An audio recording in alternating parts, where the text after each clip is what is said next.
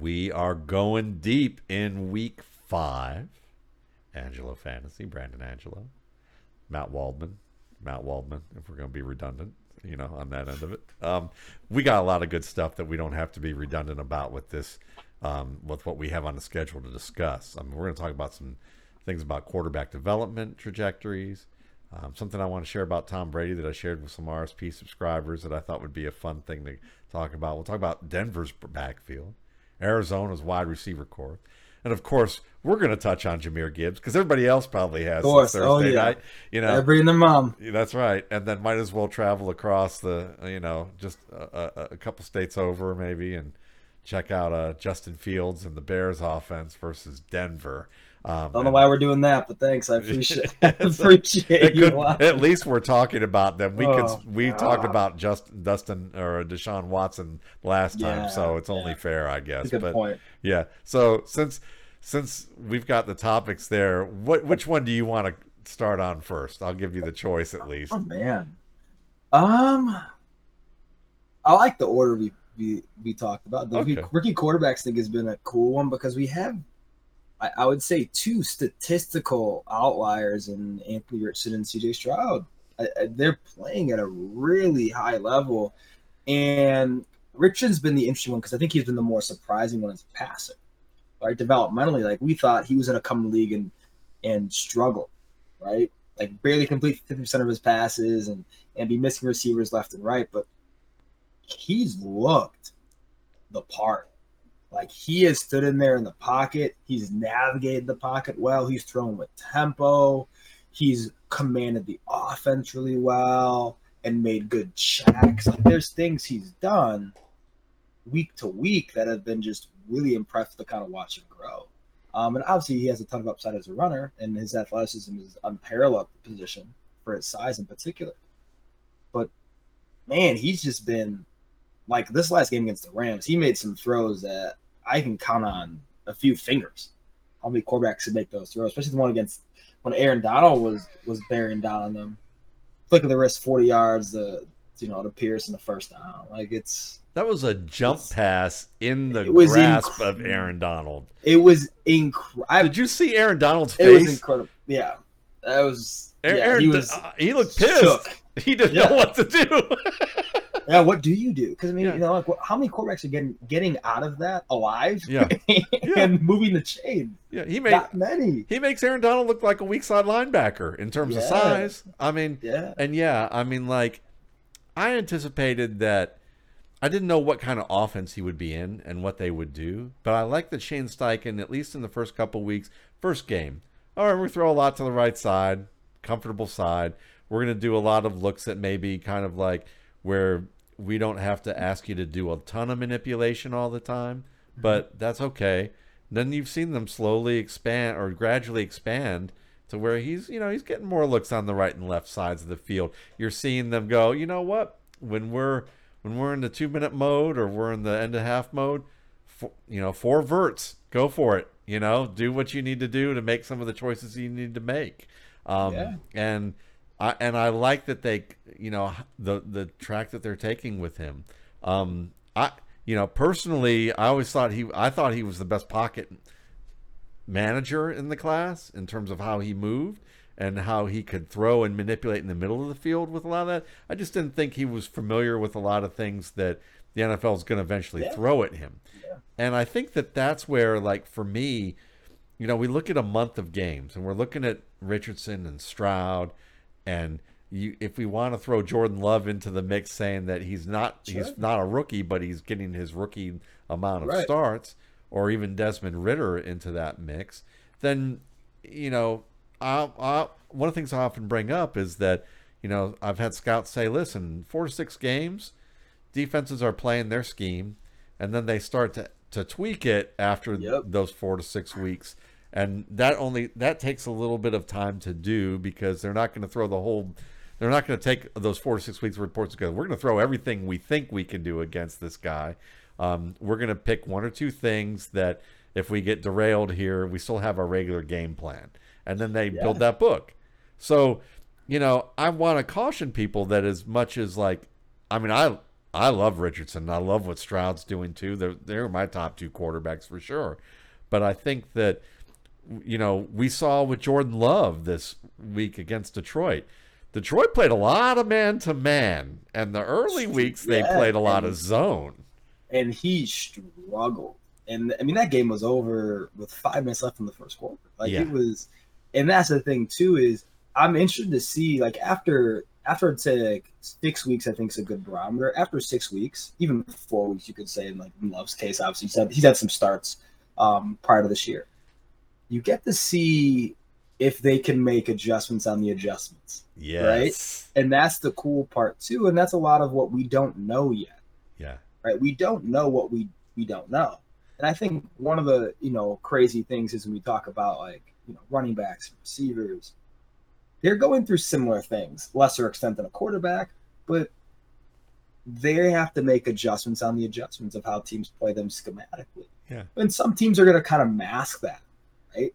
Like Detroit is kind of masking a bit what they want to do with Jahmyr Gibbs. But one thing I'll say, if you look at the All-22 of Detroit, Jahmyr Gibbs is drawing a ton of attention from the defense. And I think that's when people are like, well, why did Detroit draft him at 12? That's it right there. The threat of Jahmyr Gibbs is just as big a deal as him having the ball in his hands. Yeah. And he opens things up, in the middle of the field for Laporta and St. Brown. There was just a swing route he ran, and you saw the linebacker and the safety tail to his side. And what happened in the middle of the field, St. Brown ran a slant, 15 yards first down. Right? That's not – if Dave Montgomery runs that same swing route, that safety doesn't crawl to the boundary side and try to stop the swing.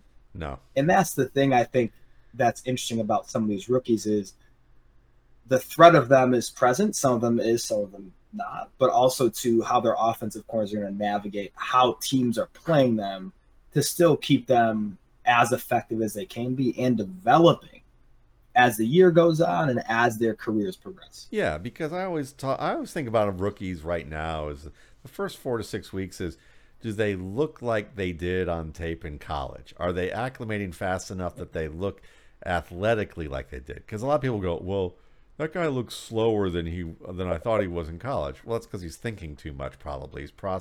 It's taking a while from the process information at the level that he was when he was in college. So he's probably not slower unless he's hurt. It's that he's probably just thinking slower and playing slower. Right. And then those next 6 to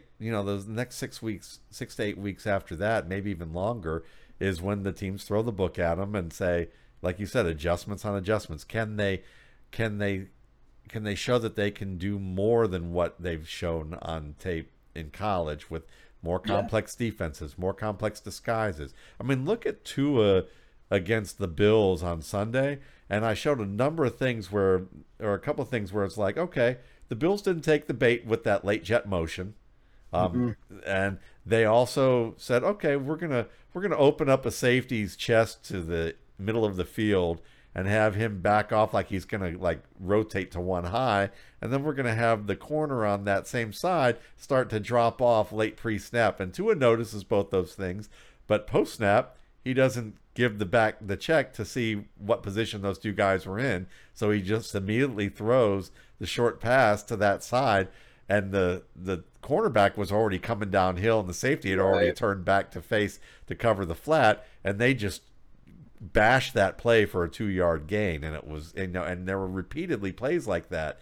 And if you think that Tagovailoa, who's an emerging star, a good starter, who's an emerging star in terms of production on an awesome offense, struggles with that stuff, well, that's what's going to happen, in this middle period. And then that later stage of those, games 18 to 30 of their starts, these rookie starts, is, are they going to grow beyond what we saw on their college tape? And that determines whether they're going to get that next contract or not. So 100%. The NFL media spends so much time going, Drew Lock, Baker Mayfield, Mitchell Trubisky, they're off to hot starts. They look every bit the number one, overall pick that they were. And then they're regressing, when things happen. it's developmental hierarchies are really interesting because you look at the, the quarterback position is so complex, and also from like an ecosystem standpoint, right? It's so important that everybody's on the same page offensively, and you have the right personnel to run what you need to run when you make adjustments, right? Some of these teams, like Bryce Young, that poor kid, one of the league's worst offensive lines. Yeah. Miles Sanders has been one of the most least efficient backs in the NFL. So that really hampers your run game. And you have a receiving core of a rookie, Laviska Shenault Jr., who is who he is at this point, DJ Chark, and Adam Thielen. Yeah. Like, you don't have a number one, then Carolina says they're shopping for a number one right now. I mean, good luck. Yeah. Right? Because the people they're talking about are number twos, like T. Higgins and Jerry Jeudy. Higgins, Jeudy, Marquise Brown. These are fine twos in the NFL. But these aren't guys that are like alpha targets, right? These aren't your 12 targeted game guys. Yeah. So, and it really hurts when you don't have a go-to guy like that. And and with CJ Stroud and look at his development, I mean, Nico Collins is turning into that, man. I mean, he's been balling. Tank Dell looks fantastic. Dalton Schultz and Robert Wood are great veteran presences for that kid. And their offensive line is in pretty patchwork, but you know what? They're working really well with what they have. And the Colts, I mean, Shane Steichen's he's been awesome. Yeah. I mean, with what they've had, and I think Josh Downs he was awesome versus the Rams. I think he's going to be an emerging star in this league, and over the next quarter of this season, I think he's going to be someone that sees a lot more work, not just in the slot, but as the mover in the offense, and getting him more targets. I think Pittman's good, but I think that's a really interesting one where I think Josh Downs is going to be someone that's going to be kind of ascending from that offense and through the league. Yeah, I love it. And for me, I look at, like, somebody asked me on Twitter who was like, I watch your work, but I feel like you've got blinders on when you're talking about Anthony Richardson, and that, he was your number one quarterback on your board. So therefore you still think he's better than CJ Stroud based on how I'm looking at the way you're talking about them on Sunday. And, first thing I said to them was, well, first of all, I'm gushing over them in different ways in different contexts. So, sure. What you may not understand is that my process of how I'm looking at players and the way we just talked about the development hierarchies and where that goes, I'm still at the stage of saying I'm basing how I feel about the players based mostly on what I saw them, pre-draft on tape, because there's just not enough information. And the fact that CJ Stroud was my number two doesn't mean that I think the guy's trash, just because I still like Anthony Richardson. But what I would say, if I were looking at it, if the rest of the next 6 to 8 weeks or 6 to 12 weeks looks like what we've seen thus far from these two players, then I would still roll with Anthony Richardson slightly above CJ Stroud. And it doesn't mean that I don't, that I don't honor the idea that CJ Stroud could wind up being a better player for a longer period of time. He looks fantastic with what he's doing. But when I think about Richardson and think, okay, can CJ Stroud do what Richardson does athletically? And the answer is not. No one can. So no one can. And if what we're seeing out of Richardson right now, he's not raw with his footwork. He's not raw with his release. He's not raw with moving in the pocket. He's just never seen certain defensive looks. Yeah, there's a lot of experience. Yeah. So you can't fault him on that. If he's acclimating fast with experience to this level, and he can do these things like, that throw to Michael Pittman where Pittman got grabbed by or hand in the face. In the back of the end zone. Yeah. Yeah. That was a pretty looking throw in a lot of ways, Yeah. I mean, things like that, things with the Donald throw, that beautiful throw to Josh Downs at the end of the half. Yep, in the middle of the field, yeah. Yeah, things like that.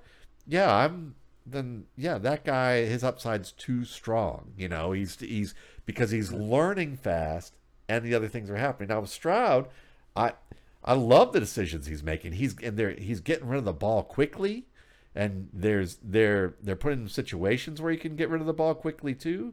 But there are a lot of times that teams serve it up on a silver platter for them to get rid of the ball fast, and they don't do it. So he deserves a lot of credit for that. He's been very accurate. He's limited mistakes, and like you said with the two receivers, I mean, I feel like with Nico Collins, you've got a good zone answer for the short and intermediate and vertical ranges of the field. And then with Tank Dell, you've got a good man-to-man. Yeah, you got your man beater, and that's going to be super important moving forward is you have that man answer, and I think that's something when you look at, Bryce Young doesn't have that. Yeah. He doesn't have – I mean, I think Adam Thielen's a good zone receiver at this point. I think he understands how to sit in them and where he kind of fits in the context of the defense. But, God, man, I mean, if you have no man answer, teams are just going to play – like, Detroit's just that's going to be ugly, I think. Yeah. Like, that's going to be an ugly game. If you don't have a man answer against Detroit, like we saw what happened to Green Bay. Yeah. Like, they don't have a man beat. Like, they don't have any man beater on that offense. I think Christian Watson's okay. I think he's a good vertical piece, right? I think he could be a good player. Romeo Doubs, I think, is a really good low red zone player.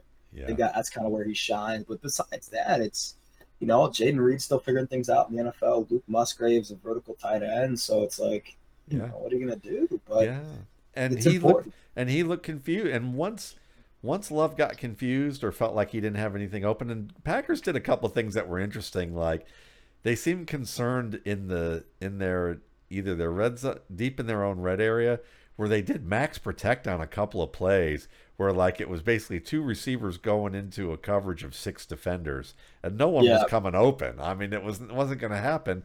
And it got to the point that you saw Love start to make mistakes where he had a wide open A.J. Dillon on a check down and he waited like 2 beats too long to throw the ball. Like he just wanted to continue to look downfield. And it was the whole idea. I think teams are looking at him and go, this kid tilts in the hero ball when he gets he has a bad play or a bad couple of plays and he gets into quicksand with it. So I'm hoping, because he did that at Utah State, I'm hoping he gets out of this because I think you can really see the promise with him.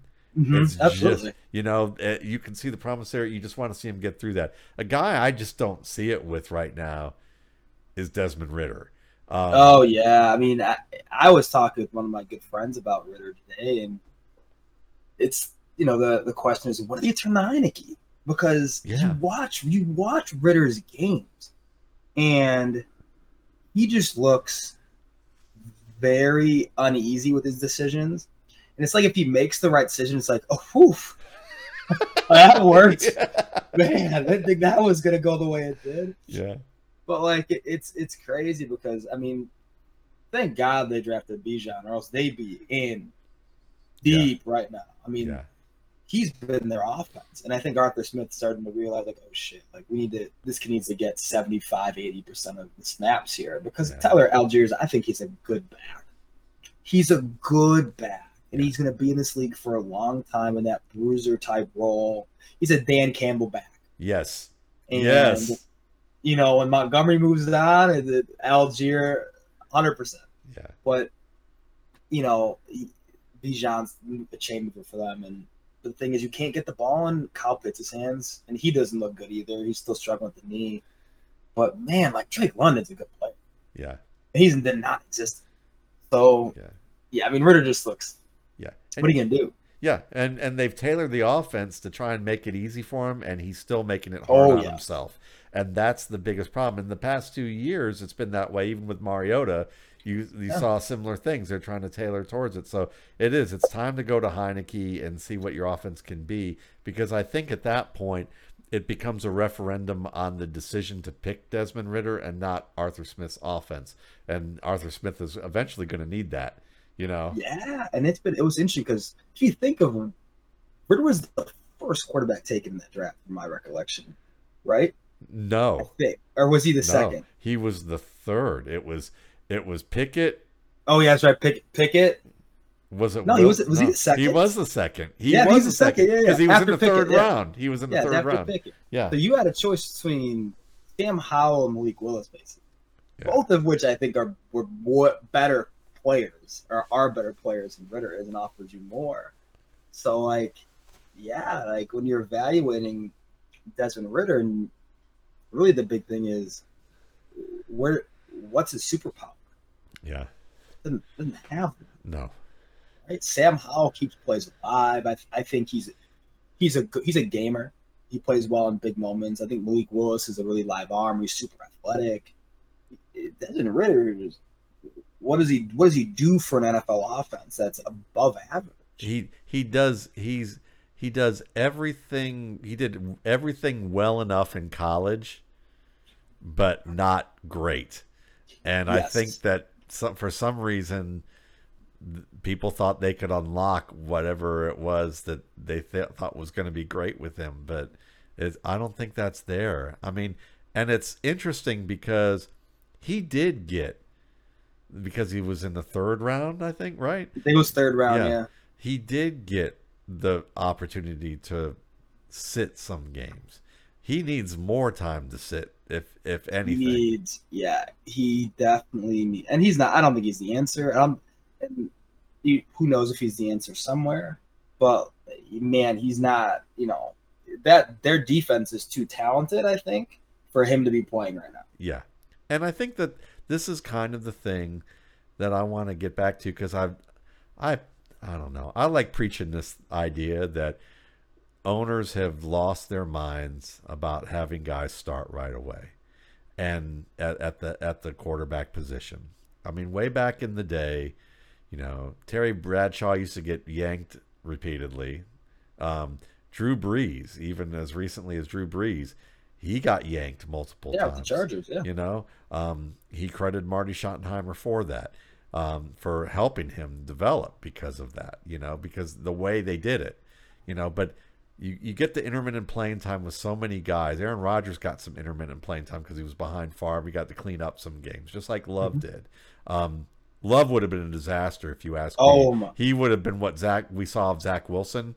yeah, He would have been Zach Wilson bad if he got to start right yeah. away. I 100% agree. Yeah. So when you look at Brady, I watched this thing with some guy named Patrick David Bet or Bet David or something like that.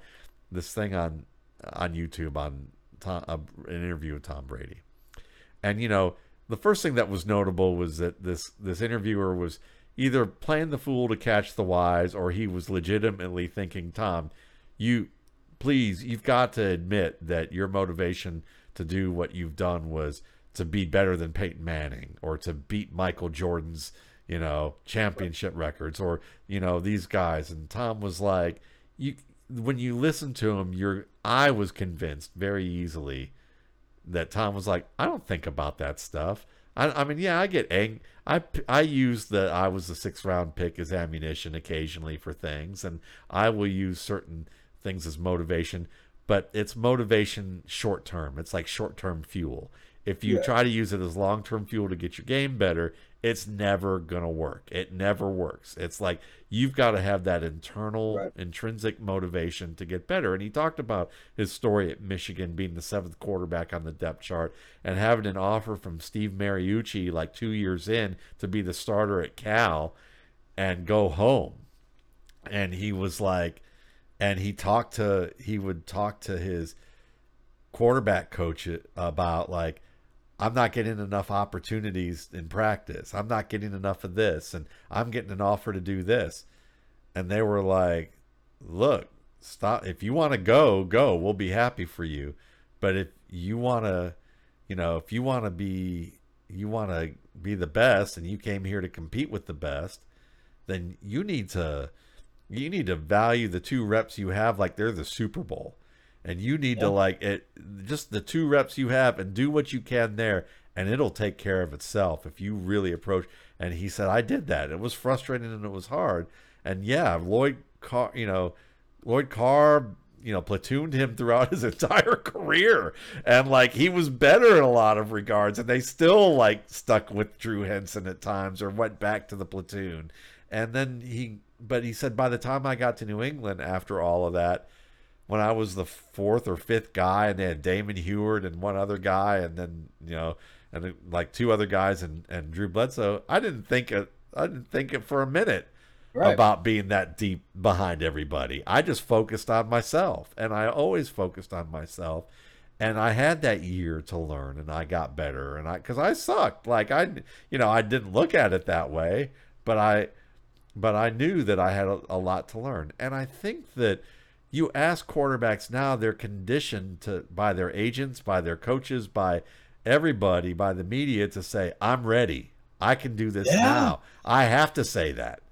I just think you Yeah. look at this and they're ruining these huge investments, these huge dollar investments. I 100% agree, and I think a lot of it is kind of like it's the stigma of like society as we are kind of what Amazon is, right? If you think of it like this, like it's the Amazon age, as I call it. It's everything has to happen now, and if not, we have to know exactly when it's happening, Yeah. right? And that's the issue.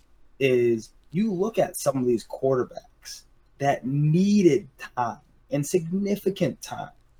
Zach Wilson, like we brought up, Trey Lance. And what happens if we don't give them time and they're not ready from an experience standpoint? You throw them into an abyss of giant question marks, and they can't answer any of them.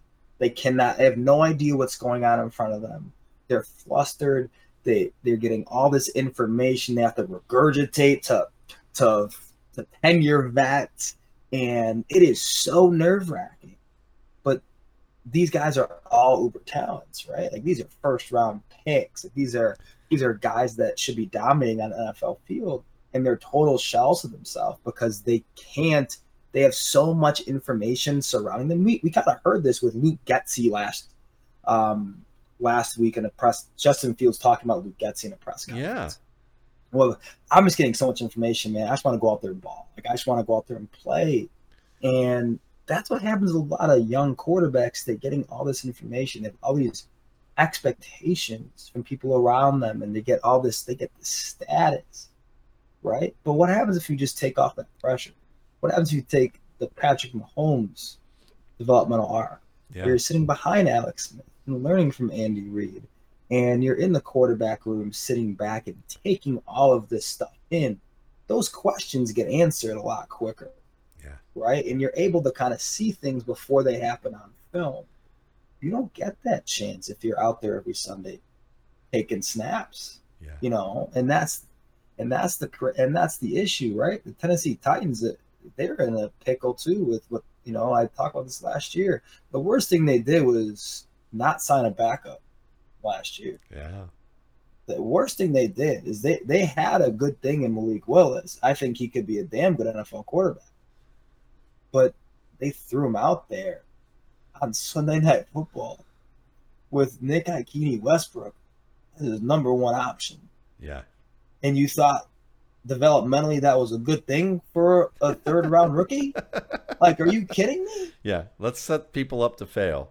And that's exactly what it is. It's crazy to me how these multi-million-dollar organizations can't understand basic human psychology. Yeah. Just basic stuff. And you're just over and over again. And it's probably, and I would argue, it's probably not the scouts. It's probably not even the GM. It's probably not even the coach. It's that they know that they're going to have to do it because their billionaire owner, who's the son or daughter of somebody else who earned their way into this organization, or built this organization. They're the ones that are calling the shots, and they're playing fantasy football. And they don't really understand football. If they understood football, they would be, we need to take our time with this. We need to 100%. give these guys an opportunity. Let them have package plays. Let them have start them off with a series. Then the next game maybe 2 series. Then maybe the next game after that, you get the 3 or 4 series. Next thing you know, they're playing a quarter. Maybe they're playing a half, and you understand that this is how we're going to do this. And yeah, if the guy gets hurt and things don't work out, maybe you get pressure with that, but it's the same thing that you have the same pressure you were going to have if you started him and he makes dumb decisions, and then he gets hurt and it doesn't work out because he probably got hurt making a dumb decision or not knowing what to do. So it's like, give them give them that opportunity to build on what needs to happen and go from there. I mean, I don't know. I think that it's funny to me that you have, Brady, Favre, Rodgers, Steve Young, Steve McNair, Rich Gannon, and Tom Brady, Kurt Warner. These were all MVPs of the league, MVPs of the NFL, had at least one MVP year, and none of them were first-year starters. Not a one. Not first game at least. Most of them were splitting time at the very best, and getting that opportunity. So yes, I understand Ben Roethlisberger kind of broke the curve for and that was kind of the thing that started it for a lot of teams, but it was a poor excuse to try and do that and be demanding of that. And three-quarters of those teams aren't the organization that of the level that the Pittsburgh Steelers are. Exactly, and that's a huge deal too. Is you look at some of these organizations, these guys are coming into, right? It's like Zach Wilson going to the Jets. The Jets just weren't very good, right? In general, so you're asking someone who hasn't played a lot of ball, at least high-level ball at BYU, who hasn't a lot of experience, to uplift an organization that's in an extremely tough, hostile market. It's a recipe for disaster, right? And that's the thing, man. It's crazy. That's what people don't understand too, or people forget, is that like when you evaluate a player and you say, I don't have him projected as a starter right away. I'm projected right now as a rotational starter or a contributor or a reserve. It doesn't mean that you don't see the path for them to be a starter, but if they had to play right now, you're going to see a backup and a starter in a starter role. You're going to see a developmental player in a starter role. And then at that point, yeah, it's easy to say in this era of football where owners are too impatient and the way our media is and the way everything is set up, Zach Wilson's going to be a bust. Unless, or Malik Willis is going to be a bust. Unless, and that's the problem, is that they don't have to be. If Terry Bradshaw came into the league right now, based on how he played with the Pittsburgh Steelers, he would be Trey Lance. He would be Zach Wilson.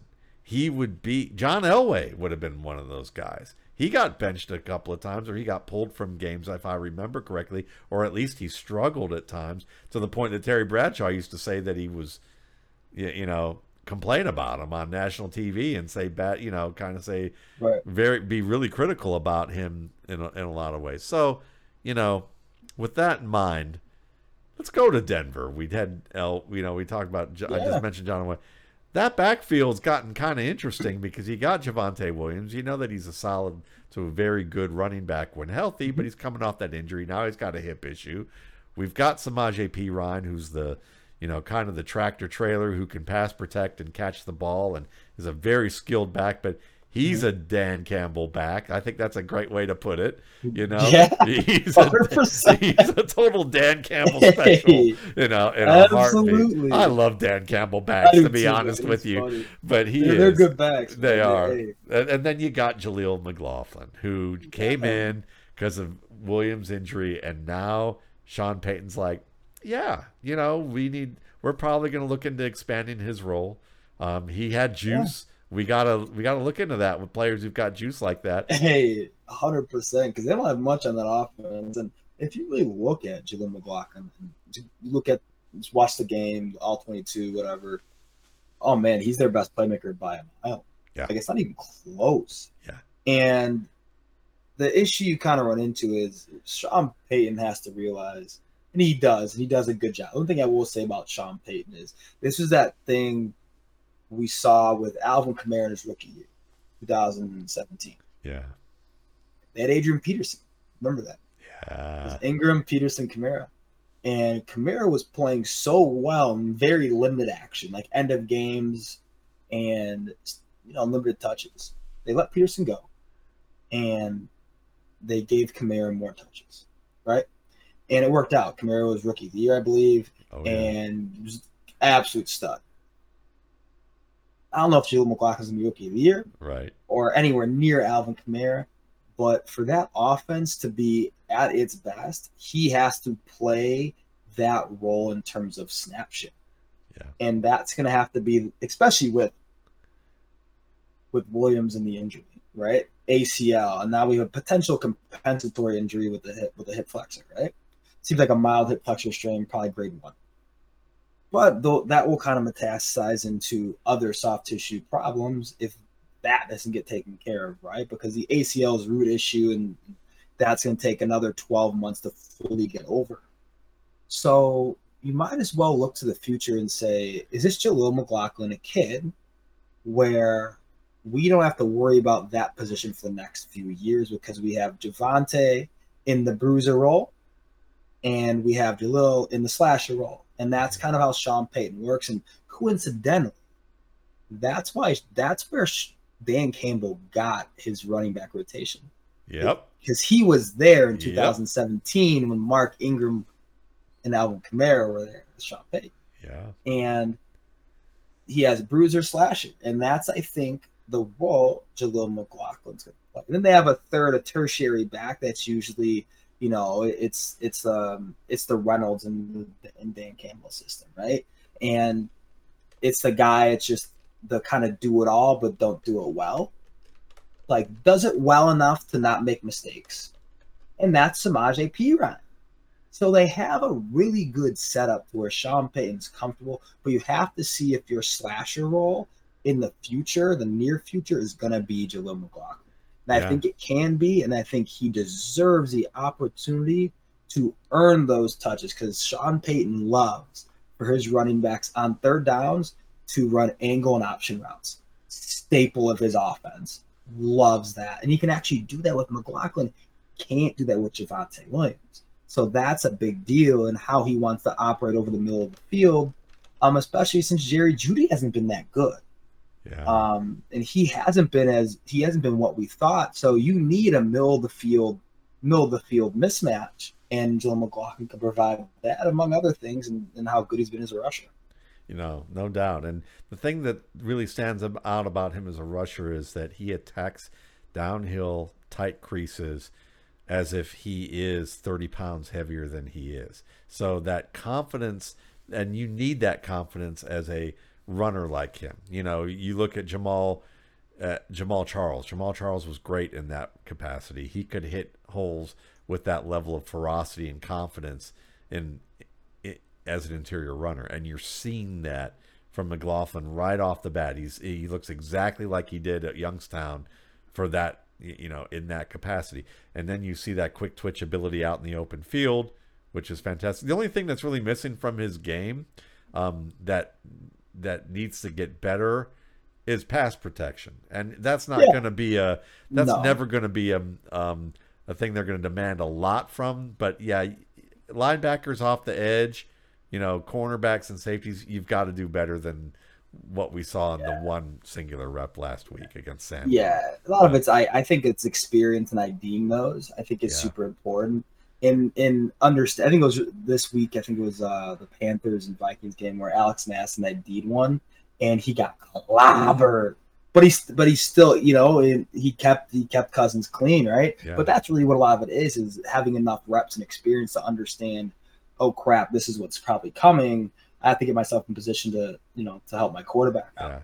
Yeah. But these guys are so young; they don't have enough ball. They don't have enough ball played to actually actually have that stuff going. And it's a good point because, and we'll transition to Jahmyr Gibbs on this front like in a second. I think let's skip to him and then we'll talk about Arizona.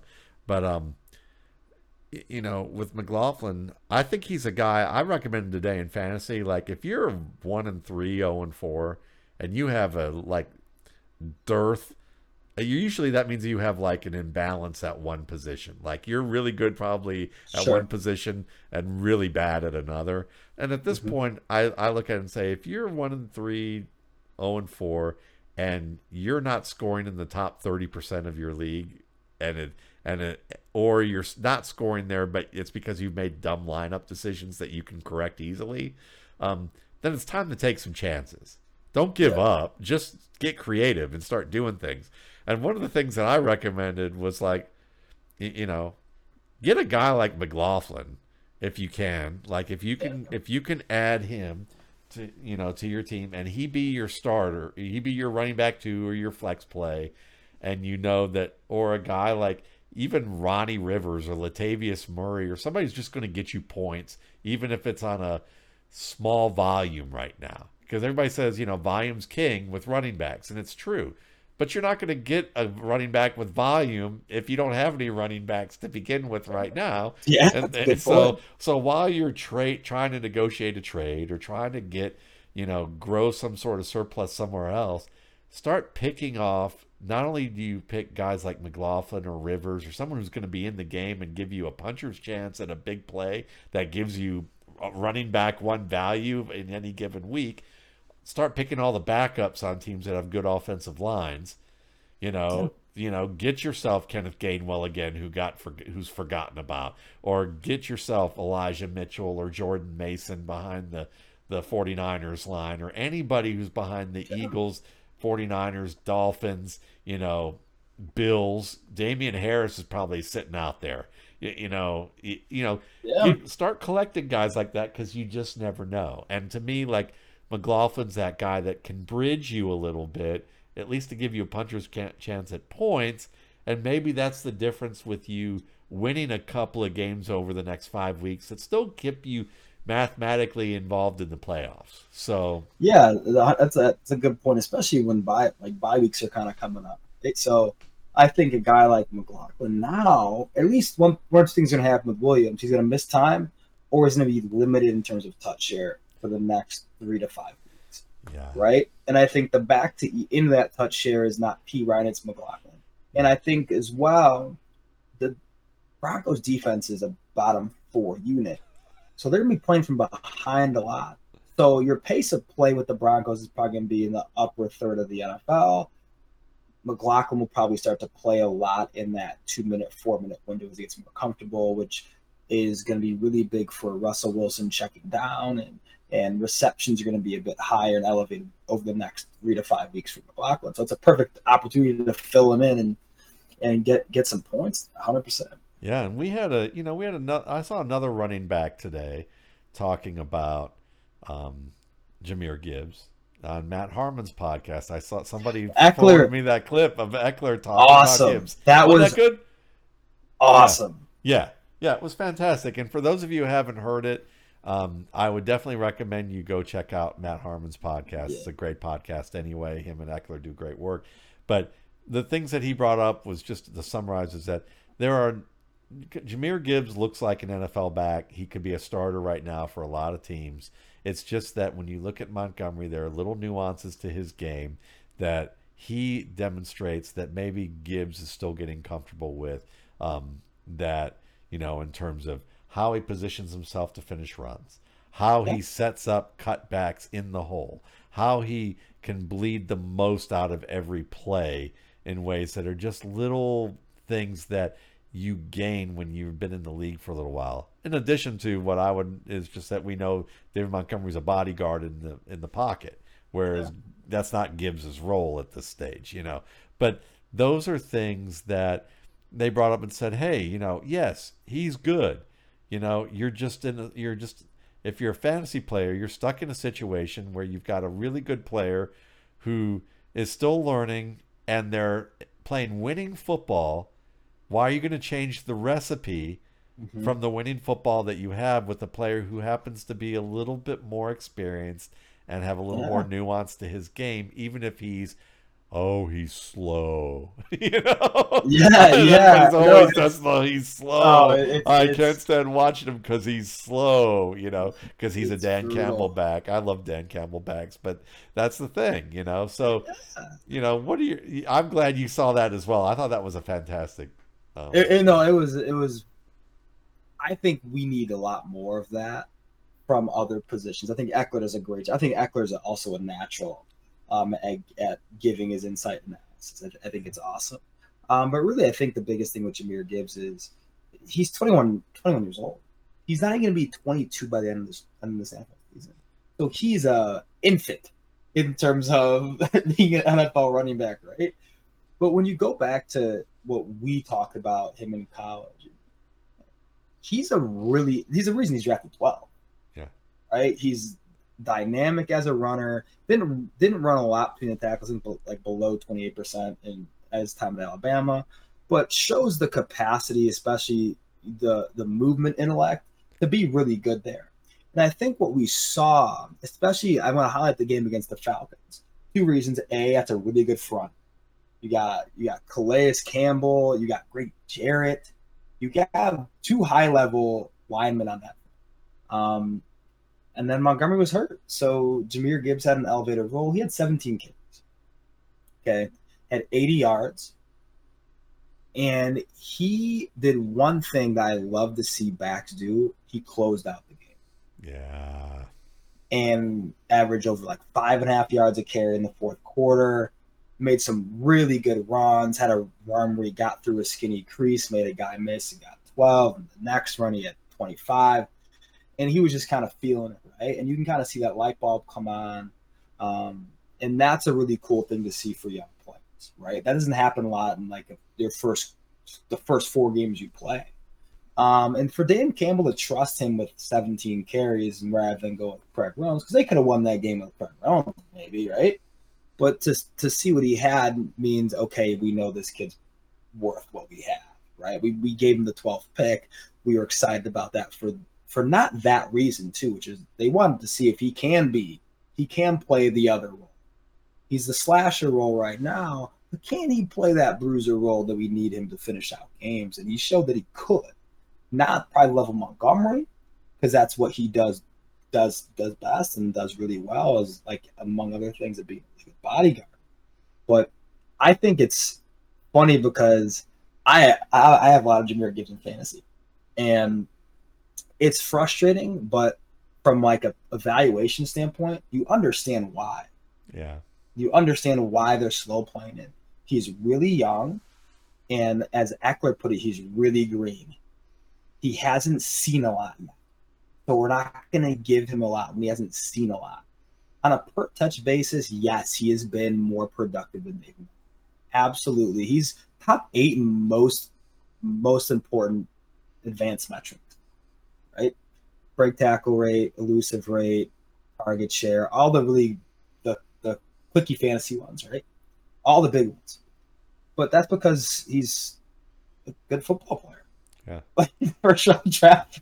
yeah, Like he's supposed to be good. yeah, But he is, but it's just not in high volume because right now Dan Campbell is winning games, controlling the clock. They are 28th in the league in pace of play. yeah. 28th. I mean, this is not a team that's going to be in the top quarter league in pace of play with how well their defense is playing. Yeah. And that's the thing is they're not getting in shootouts. Yeah. They're getting in neutral script or positive script games. And until even the Chiefs game was a weird script, right? It was a fairly neutral script game. It wasn't super high scoring. And they're not going to get in a lot of those. And that favors neutral script plus games favor David Montgomery because he is going to be the one to stay on schedule, keep the offense in the proper down and distance. When they need a big play, sure, Gibbs, come on the field and see what we can do. But I think really we're seeing everything we thought Gibbs was going to be from a talent standpoint. He showed that. I think he showed that in the opening game with the Chiefs, right? Yeah. He looked fantastic. He was electric. He was like, we want to see more, right? And but I think it's just patience because he's averaging just as many carries per game in his first quarter of his career, first 4 games of his career as McCaffrey and Kamara, and he's on pace for 50 catches and 1,000 total. So he's doing well with limited touches, but it's a patience thing. Yeah. And Dan Campbell wants. I appreciate, and I'm frustrated with Dan Campbell at the same time. Yeah. Because I want to see more. I think a lot of us want to see more, but I do appreciate it from a player development standpoint because they're bringing the kid along, and my belief is the right way. Yeah, I would agree completely because it is. Don't put too much on him. You got a veteran who's made enough mistakes in the league because veterans make mistakes and survive them because they're good and they're good enough to survive them. So, David Montgomery's not going to go into a shell if he makes a huge mistake. Jahmyr Gibbs, on the other hand, might be more inclined to do that, even if he didn't. He might be more inclined as a rookie. And you're winning. So if you're winning, why are you going to put the risk of giving the guy too much at once? What ends up happening is that he makes a mistake that is a fatal error for that game. Right. At some point he's going to get those, and he's going to get those opportunities. But why do it now right away when you have a perfectly good player? So that makes sense. Arizona is an interesting thing because Josh Dobbs played nice this weekend against the 49ers defense. But Michael Wilson, 2 touchdowns, and he's had some good games in the past few weeks. Yeah. He's not dropping the football. That's one thing that was his big thing. Yeah, he had 2 big ones out of college, and you and I talked about this in July, I think it was. It was Michael Wilson is probably a late first, early second round talent, if not for 2 things: drops and injuries. Yeah. Right, and he was oft injured. He barely played throughout his collegiate career. But when he did play, and especially the Senior Bowl week, I think was when him and Tank Dell were the stars of the show, in my opinion. Yeah. From like a route running, like a one-on-one standpoint, they dominated those routes. And we're kind of seeing that too. And we're seeing really with Wilson, I think that's really nice to see is he is doing a great job with spacing in the low. And that is a quarterback's best friend. He's understanding the closures of space and the openings of space. And he's understanding where he needs to be when he needs to be there. The timing element of the low red zone, which is super hard for young players to kind of exist there. And we haven't seen that yet with, guys like Jackson Smith and Jigba, who haven't got a ton of opportunities there, Quentin Johnston, and a few others. But I think he's going to be someone that is a Michael Thomas-like possession receiver in the NFL. Yep. He's going to be a winner in man and zone, and he's going to make the right play. Is he going to be a super splashy playmaker like his running mate Marquise Brown? Absolutely not. But he's a chain mover. Yeah. That has been really. I think he has a perfect passer rating when targeted. Yeah. So far in his young career, and that's a really impressive thing. And also on the other side, man, Josh Dobbs, he's playing so well that you look and say, would Kyler be playing as well as Josh Dobbs at this point? And I think the answer is no, because Josh Dobbs is not only making some good plays against some good defense, he is not making mistakes. Yep. And that is really what has plagued the Cardinals with Kyler Murray is mistakes and not being on the same page as receivers. Really, if you're the Cardinals, you look and say, oof, when Kyler's healthy, what can we get for Kyler Murray? Yes. You want to offload that contract, spend that money somewhere else, get some weapons in here, fortify the offensive line. And we talked about this with Colt McCoy as the possibility we did. This summer. We weren't even. This was before Josh Dobbs even got traded to the Cardinals, and here we are. Here we are, and you made great points about that. And you look at a guy like Thomas. He's someone you can build around because the other thing that I love about this team is because Drew Petzing is like, yeah, we're going to take a page from the Cleveland Browns playbooks and play a little bigger. We're going to run the ball more, and the only big receiver on that team is Michael Thomas right Yeah. now, and he has been fantastic as a blocker. The effort's there, the positioning's good. He falls down, pops right back up, and still has position. He's running combo blocks Yeah. really well Wilson with good. defensive ends out, peeling off to safeties or linebackers off to safeties, and he's so he understands patient but sudden so well with his route running. I mean, his he's patient to the point where he needs to be, and then that suddenness is violent in terms of like how violently he moves when it's time to like be quick with pulling that trigger to set up that move. And you know, the thing about him that has been great to see is the um the effort that he's put into catching the ball, because he's talked about at the Senior Bowl. I'm putting in the effort every day. I'm working on that. And the way that he talked about his game, you get the sense that he was a student of the game, but you never really know. Like, even if you're a student Yeah. of the Yeah. game, you don't know whether they're learning the right things, whether they're practicing the right way, whether they're really getting the. And this kid, I think, Sure. has it figured out, like how Yeah. to get better.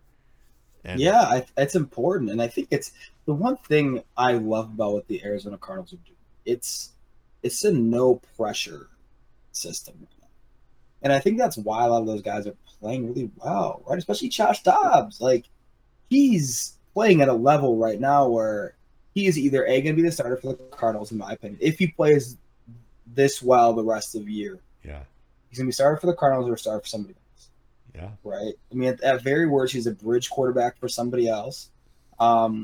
But this makes you also think about, holy cow, Tennessee messed up.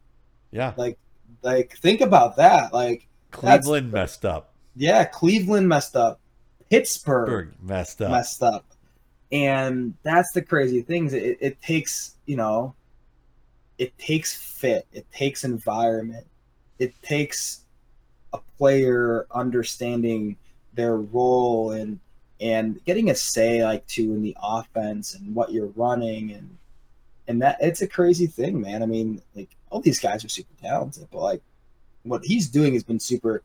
It's been super cool, and I think too for fantasy. I mean, man, if you have a quarterback two problem, you can do way worse than Josh Dobbs. Yeah, Joshua Dobbs, Pittsburgh, 2018. Either hurt in 2019 or not in the league in 2019, not officially part of a roster. Pittsburgh in 2020, and then Tennessee in 2022, because he was with Cleveland in 2021 and played well in the preseason, and then they cut him, and Yep. Tennessee picked him up. Then Cleveland picked him back up, and then ended up trading him. Yeah, So it was insane. circle back to our earlier conversation on this show. Here's a kid who I remember watching him and being like, and just making fun of him the way I would joke about Tutu Atwell being too small and the wind Yeah, blowing him yeah, one way or the other. yeah. I would Sure, joke sure, that I sure. go, Joshua Dobbs is proof that that being a rocket scientist does not help you in the NFL. He was an aeronautical engineer Yeah, major at Tennessee and wanted to help build rockets. Like, he wanted to be a rocket scientist, and he has the education to do it. And unbelievably smart dude, grew up not far from where I live. And he is, you know, he needed to learn how to play the game at the higher level. That was really yeah, it. And decision making was the big thing with him. That's all it was pocket feel and decision making. And those are things that take time to learn if you're just getting leveraged for being a runner with a big arm, in the way Tennessee did, because he was a mess in the pocket back in yeah. Tennessee. But you could see the athletic ability was there, and you knew he was smart. So here we are. Joshua Dobbs slipped through three teams' fingers, and he was another guy recommended today for desperate people. I said, dude, if you have a top quarterback, if you have a quarterback that you can trade and, and get multiple pieces, and even if the pieces are, a quarterback that people think they want to sell high on, like Josh Dobbs, Sam Howell, you mentioned him, guys like that, Jordan Love, pick one of these guys because they may not be your quarterback to finish the season, but there's a chance that they will be and be good enough. Dobbs could be one of those guys. But you get one of those guys right now, you get better pieces because maybe you need a wide receiver core. So now you got a good wide receiver too in Josh Dobbs. Maybe that doesn't look good that you gave up, Patrick Mahomes, or you gave up, somebody, hopefully you got more than that from Patrick Mahomes. But, you give up somebody who's like that solid, that strong for multiple pieces to give you a shot at being good. Yeah, you got to do it. Sense. In Yeah, a 100%. desperation situation, Yeah, because I think too with like in fantasy and in real life, one thing that Josh Dobbs gives you, and you loop to it, rushing upside. He had 40 yards, I think, in his past 2 games. And you watch, there's some more designed runs, which is, I think, when they first got. Remember, before the first game, he was with that team for like half a week. Yeah. And he started. Remember that? That's right. Crazy. That is crazy. That's how good he's been. That is so crazy to me. He's literally been in Arizona for a calendar month. Like no training camp, no OTAs. He's been in Arizona for a calendar month. He's to learn the playbook, understand personnel groupings, meet the coaches, find a place to live in a month. And he's averaging, okay, San Francisco, he only averaged 6.5 yards per attempt. But against the Cowboys, he averaged 9 yards per attempt and 8 yards per attempt against the Giants. And then, he's had his rushing totals 48 against San Francisco, 55 against Dallas, 41 against the Giants. Yeah. And is there a good defense in their division? I'm trying to think about it. I don't think so. I don't really think there's a really strong division, and they have not played other than the 49ers. That's the one strong defense, and that was his best game. So, he's taking care of the ball.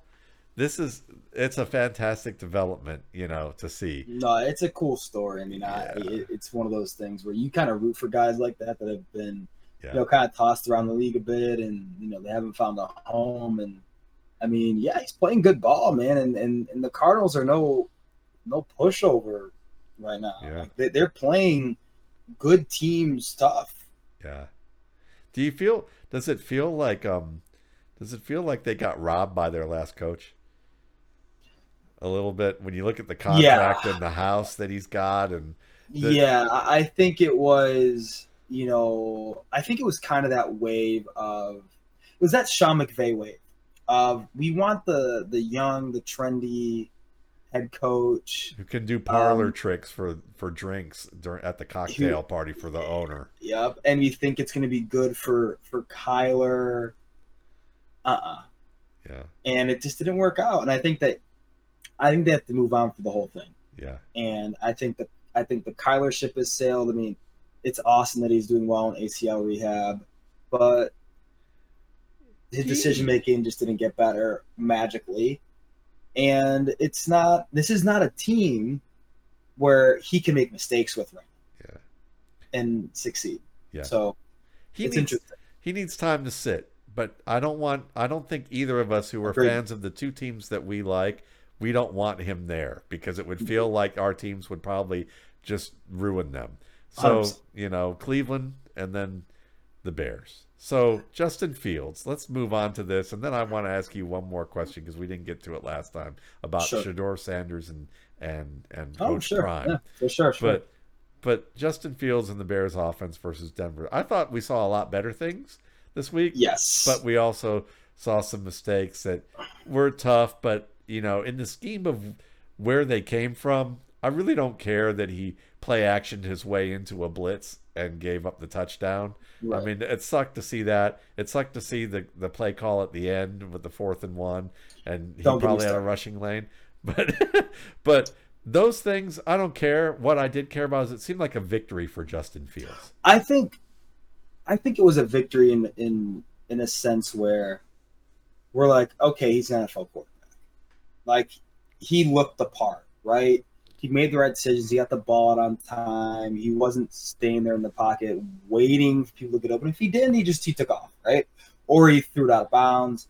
I think it was a victory in the sense where you can look at that game and say he took a step forward developmentally. And we're not too screwed in the near future. If he was, let's say the Bears do win a few games magically, we're not going to be screwed if we don't get the first overall pick, Yeah. right? Like we're going to be okay. We just have to do a better job developing because Luke Getsy is that. He's not it. Fine. Eberflus, he's not it either. But I was just happy that Justin Fields made plays with confidence. And I think that's the one thing you saw at Ohio State. He oozed with confidence, man. I mean, he was just dealing in some games. It was the Clemson game where he was. I think it was he and Lawrence were going toe to toe. It was super cool to watch and like just oozed with confidence. With that absolute dime to Olave from like 60 yards in air. Like that's like who the kid is, right? Yeah. And so like you take that confidence away, and he's just a really athletic quarterback who can't read a defense because he still can't. Like that's not him yet, right? You have to give him half field reads. You have to roll him out. You have to give him some RPO, but that's okay. You don't Right? have to make full field reads to be No, an effective you do quarterback in the not. NFL. You do not. But I thought he took a big step forward, and I'm happy. I don't think they're going to win very many games. I'd be shocked if they win tomorrow. But you get in the conversation of do you take Caleb Williams Yeah. or do you keep Justin Fields? Yeah. Because what's going to end up happening is if you get number one overall pick, either from Carolina or Chicago, do you take Caleb Williams and give him the keys to the city and say, go win us some ball games and get a head coach that wants to develop him? And that's the thing is the task is developing this golden goose of a prospect. Yeah. Right? Is in that if the thing is like if you do that, the coach's whole entire career is going to come down to can I develop this guy? Yeah. And that's going to be interesting to see if they go that route. I mean, if you pick 1 and 2 and you draft Caleb Williams and Marvin Harrison Jr., I mean, Yep. man. Yep. But no, I mean, it'd be interesting to see. And I would like to see Justin Fields in Atlanta then. I agree. I think I 100% agree. That would be a killer place for him to be. He'd be home. He would be with a coach that I think that could probably make the most of him. I know that people probably thought that about Marcus Mariota, but I think Justin Fields has a fast enough processor when he's playing the ball that he's comfortable with, whereas I think Marcus Mariota, you could always hear the clicks in his brain. Yep. You could always see that, and Desmond Ridder, we see that already. So, yeah. Well, let's end this way. We were going to talk about Shedeur Sanders and Coach Prime, after the Oregon loss, and I had a fun conversation with Felix Sharp and Kyrie Demos, who writes for me at the RSP site, and he's a former O lineman, and we just talked about Coach Prime and some of the things that I think some people didn't realize is like, I don't know. We can take this whatever direction we want to. I just, for us, we talked about it from the standpoint of that maybe people don't understand the cultural differences of what Coach Prime. What Felix brought up really well is that there are thousands of Coach Primes all across the United States in terms of how they conduct themselves, how they approach things, how they care about the kids. But the things that maybe some people don't understand in their cultural bubble, they end up criticizing. And I Mm-hmm. think that we're seeing that a lot with him. Whereas, like, I brought up as, like, Lance Zierlein talked about his dad, who was a former Marine, former Vietnam veteran, coached the Pittsburgh Steelers offensive line to a Super Bowl. Is as much of an old school coach as that you can imagine. And he loves Coach Prime because he said at his heart, he's an old school coach who understands Yeah. about winning, And I think that, and I told a story about Coach Prime when I waited on him at a shitty restaurant 30 years ago, coming off of an arrest that he had that was a dumb arrest that really wasn't his fault. It was an overzealous police department, and I know because I knew the cop who didn't work there, but who was a veteran who knew that this police department, the way they behaved, was overzealous and was complaining about them to me before Dion got arrested there. But he acted like a fool at the restaurant in the sense of, like, it was an empty place. He acted like he was Ric Flair literally from the time he entered in, like he was doing this. His friends were like, you could tell his friends were just looking at him like, there he goes again. And he was just kind of extra. I'll just put it that. He was very extra about Yeah. everything. Yes. And he didn't need to Yes. be, but he was. But he was 23 years old. He wasn't 53 years old. And, Yeah. you got to give people room to grow and still be the essence of who they are in the good Yeah. ways. So, those were some of the things that we mentioned, but I would love to hear your thoughts on just like what you think about, what he's done so far. What do you think about the criticisms, how the coaches are reacting to him, some of them, Yeah. all of that. It's interesting because I think he is perfect for what we want college football to be now. In this whole NIL and transfer portal, and what he's doing is he's showing, especially the one thing that stood out to me was the whole McClain thing. When he goes on and someone said, this is a 5-star kid, why isn't he playing? He's like, didn't show up to meetings, he's late, I don't like it, he's not playing. And he's like, what? This kid's gonna help your defense. He's like, I don't care. He's like, we're doing things my way. They don't like it, it's fine. They can transfer again. Like, and that's the thing is, like, he's solely in this for the kids. That man has enough money to do whatever he wants the rest of his life. Or he can go sit on an island and drink Mai Tai. It's fine. He is doing this for them, right? And he's doing it his way.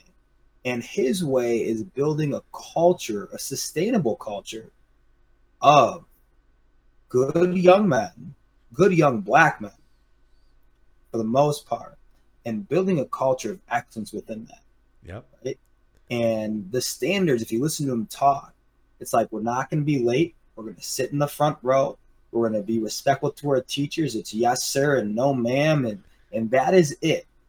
We're going to be dogs in the field. Yep.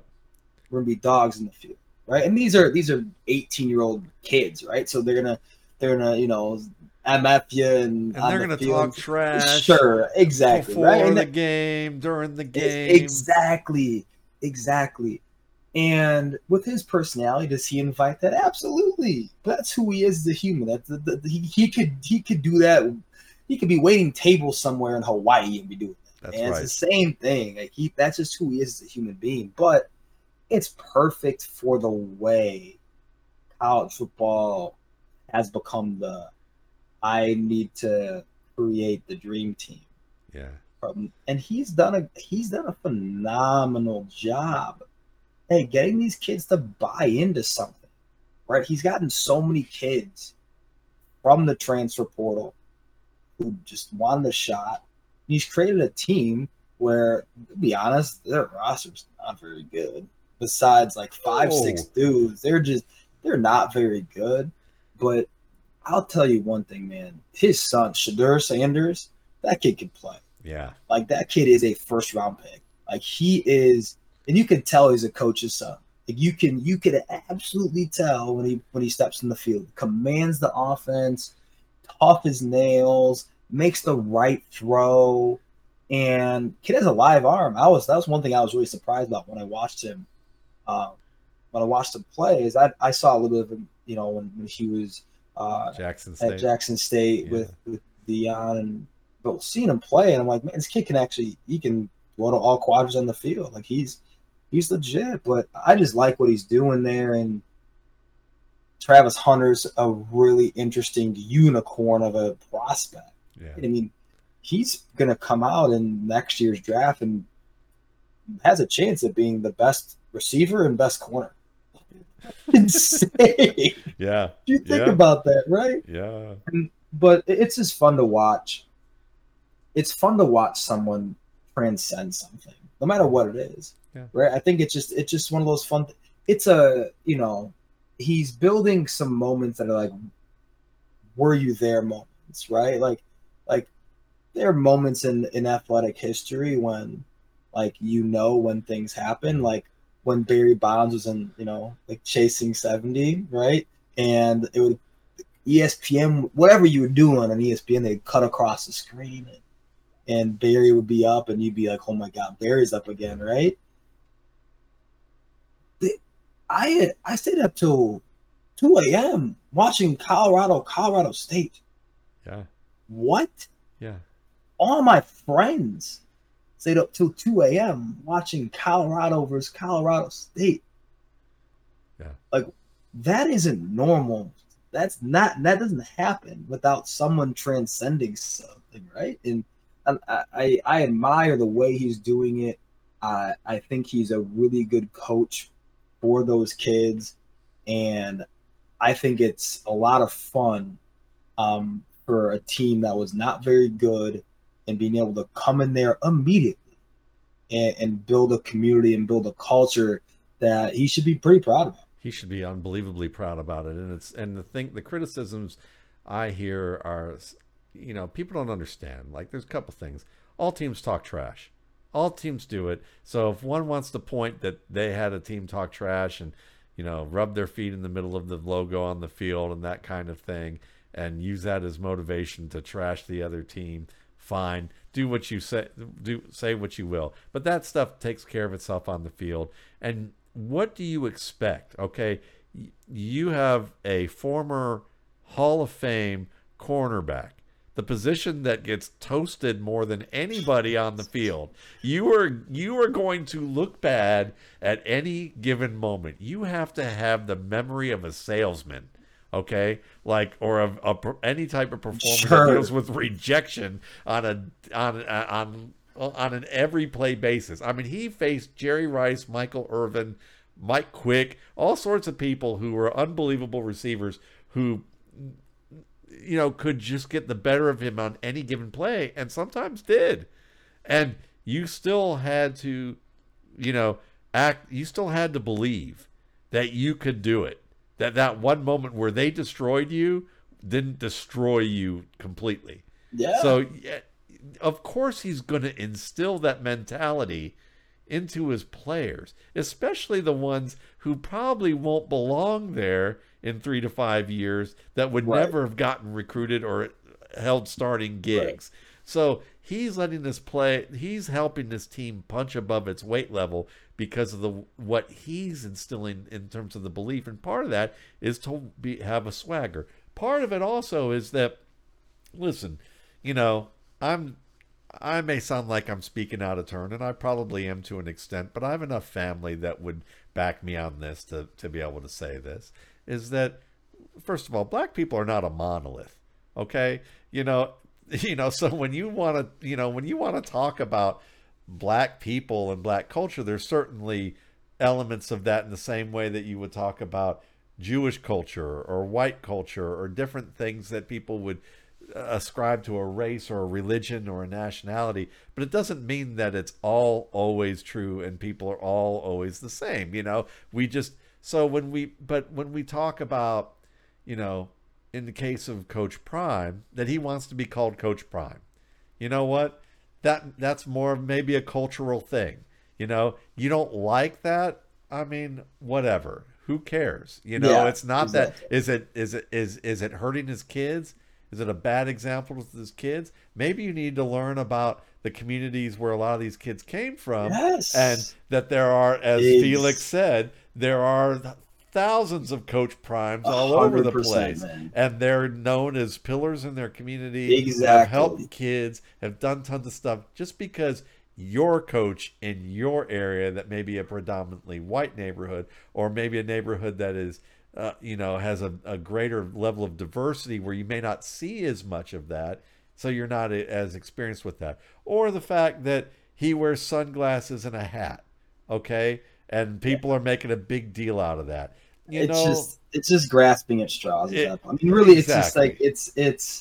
he's doing It's, a great job with the situation he's in, and yeah, he didn't choose to go to a powerhouse. yeah, He chose to build something that yeah, he could be proud of, and that he brought his kids in there too, right? He brought his sons yeah, and some of the kids he coached from growing up. yeah, Like that yeah, that's a cool thing, right? yeah. But I think And I think he's he's doing a great job. and he's being himself. Like he's Yes. showing. If you want to talk about an example, I would argue he's being himself and showing that like you can be the kind of black person that he is, and you can also still be all the thing, and that's a good thing.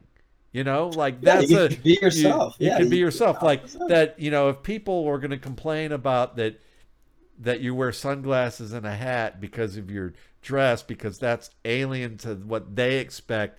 They want them to look like Nick Saban, or Dabo Sweeney, then Right. then that's the way one coach looks and acts. And I'm sorry, but I would not want my coach to be Dabo Sweeney in terms of how he cares No. about I kids mean, or really doesn't the care the about kids. expectations should just be authenticity, and that's what we're getting Yeah, from kids. you can have cultural markers that people identify with certain cultures or different races, and still be exactly what black people would tell you all the time is part of the culture that people stereotype the opposite, which is people ascribe just crazy things to black people about about things where they look at a very small portion of people who've either committed crimes or aren't polite or aren't respectful,